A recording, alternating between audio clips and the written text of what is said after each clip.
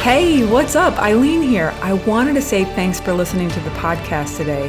Hey, if you'd like to accelerate your revenue through high-ticket offers, head on over to acceleratemyrevenue.com and grab a free ticket to our 5-day challenge, where you'll discover how to do 6- and 7-figure days using virtual events. Let's dive into today's episode. Okay, great.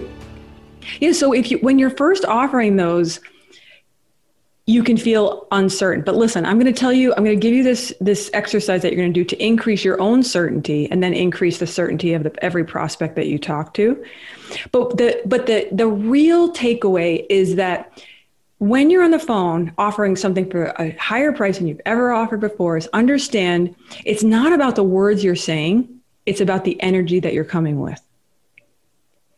Sales is the transference of energy. Sales is the transference of energy. So there are studies that say that even communication, that 76% of communication is body language, tone of voice. So the energy with which you show up when you present your 7K, 15K, 45K, 55K, 100K offer, the energy in which you show up, that's actually what makes the sale. And I try to teach my clients this all the time, because they're like, I don't know if my stack's good, or I don't know if my language is good, or I don't know if I'm like, it doesn't matter. Somebody say it's my energy. It's my energy. So the level of certainty with which you show up with on the call closes the sale. It's powerful, because if now it would beg the next question, right? How do I increase my own level of certainty?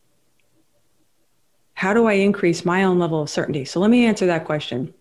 In order to increase your level of certainty, you need to, in your mind, in advance, believe that your program is literally the best on the market to deliver this result. Now, I know that can come with a few more questions, so let me clarify here.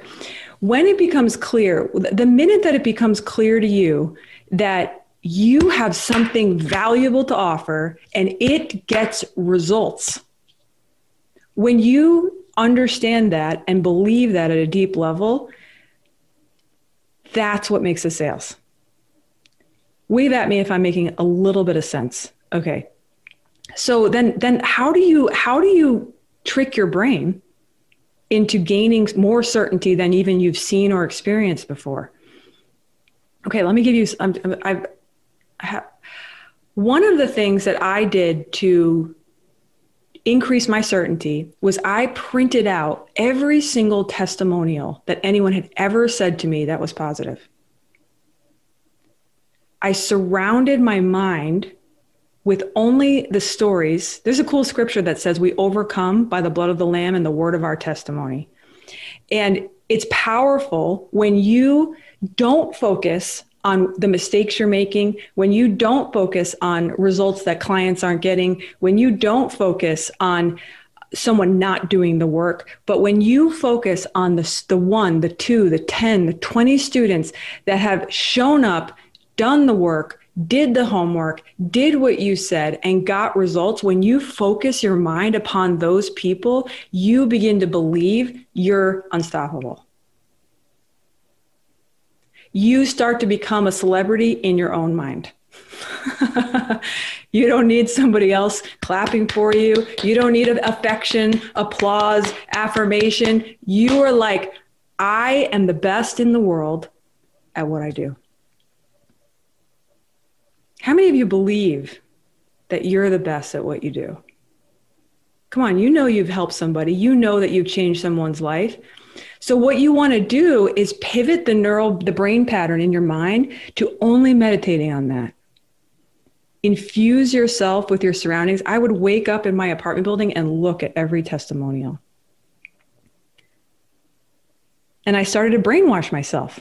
Isn't that exciting? So when I would show up on a call, I was like, now I'm not gonna say, I would show up with the kind of energy that would be like, this would be really dumb of you not to buy this. This is going to be like, literally, that's a bad decision. I love you and I want to help you and I want to help you change your life. And your best move is to buy this. Somebody say, I got it. I got it. So shift your energy. If you shift your energy, the offer is almost secondary. If you shift your energy, the energy will create the sales. Isn't this good? Don't you just love talking about this? Oh my gosh. Sales. Did you have a question, Kristen? Yeah, go for it. Hey, so much of what you're sharing resonates with me because I feel like it happened the same way for me last month where he just said to go do something. I did it, didn't work. And I was like, you know, kind of thing. So thank you for sharing. When you talk about energy, would you say that you could name what you're emoting? Like, is it excited energy? Is it different energy? Because I know that Myron talked a lot about like being like not being desperate for the sale or being kind of indifferent or passive, you know, like, hey, you buy or you don't buy. But then there's also this assurance, like, listen, this is your lifeline. You get what I mean?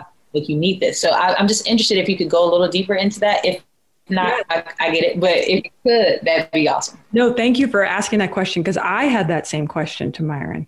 Because my natural state, maybe you can tell it a little bit on this call, is I'm very excited. I'm easily excitable and I get very excited. And Myron's like, calm it down. So I was like, okay. All right, Myron, how could you describe the energy that I need to come up in? And he said this one word to me. He said, Eileen, you need to show up in a command energy.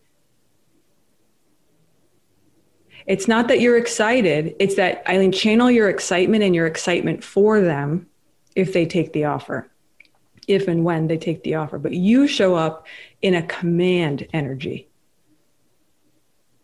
So what does that look like on a sales call? I can dive deeper into, and on a sales call, that is going to look a lot like, you notice my tone of voice dropping down. And this is especially aimed at the females in the crowd right here. Lowering your voice. High pitch, there's some studies that show like high pitch causes anxiety. So lowering your tone of voice, going slower when you're on the call, that's actually going slower is a tip there. And then as well as challenging them. Myron and I talk a lot about this. I told him about this book called The Challenger Sale. Challenging the prospect on the call is one of the ways that you usurp and maintain a superior position in the call. So you maintain authority, you establish authority by challenging the prospect. What does that look like? That looks like, we're diving deep here today. This is great. That looks like hearing one of the ways that they're doing it and then saying, have you ever thought about doing it this way? Because X, Y, and Z suggests this way is a lot faster, more efficient, more effective. And so challenging the way that they're doing it maintains the command energy, Kristen. And people love to be challenged on the call. And it is one of the things that they believe you have the answer to do that for me. So I hope that's helpful, but it's that command energy is, Mark. Just a quick question on that. It's a really, really great point. How do you tread the fine line? Maybe this is my belief system between turning them into becoming defensive. Again, is that the energy with which it's delivered? Is it the sign of a bad client? I'd love your perspective on that. Thank you. Yeah, no, it never turns into like an antagonistic, like you're doing it wrong. Yeah, like it's never really like that. Like it's more like, let's say I like to pretend that I am the doctor diagnosing the problem on the call. Okay, so they have this problem that they're coming to me. And have you ever been in a doctor's office and the doctor says something that's like, oh, we can totally take care of that for you? Or like, oh, we have exactly what we need to help you with that.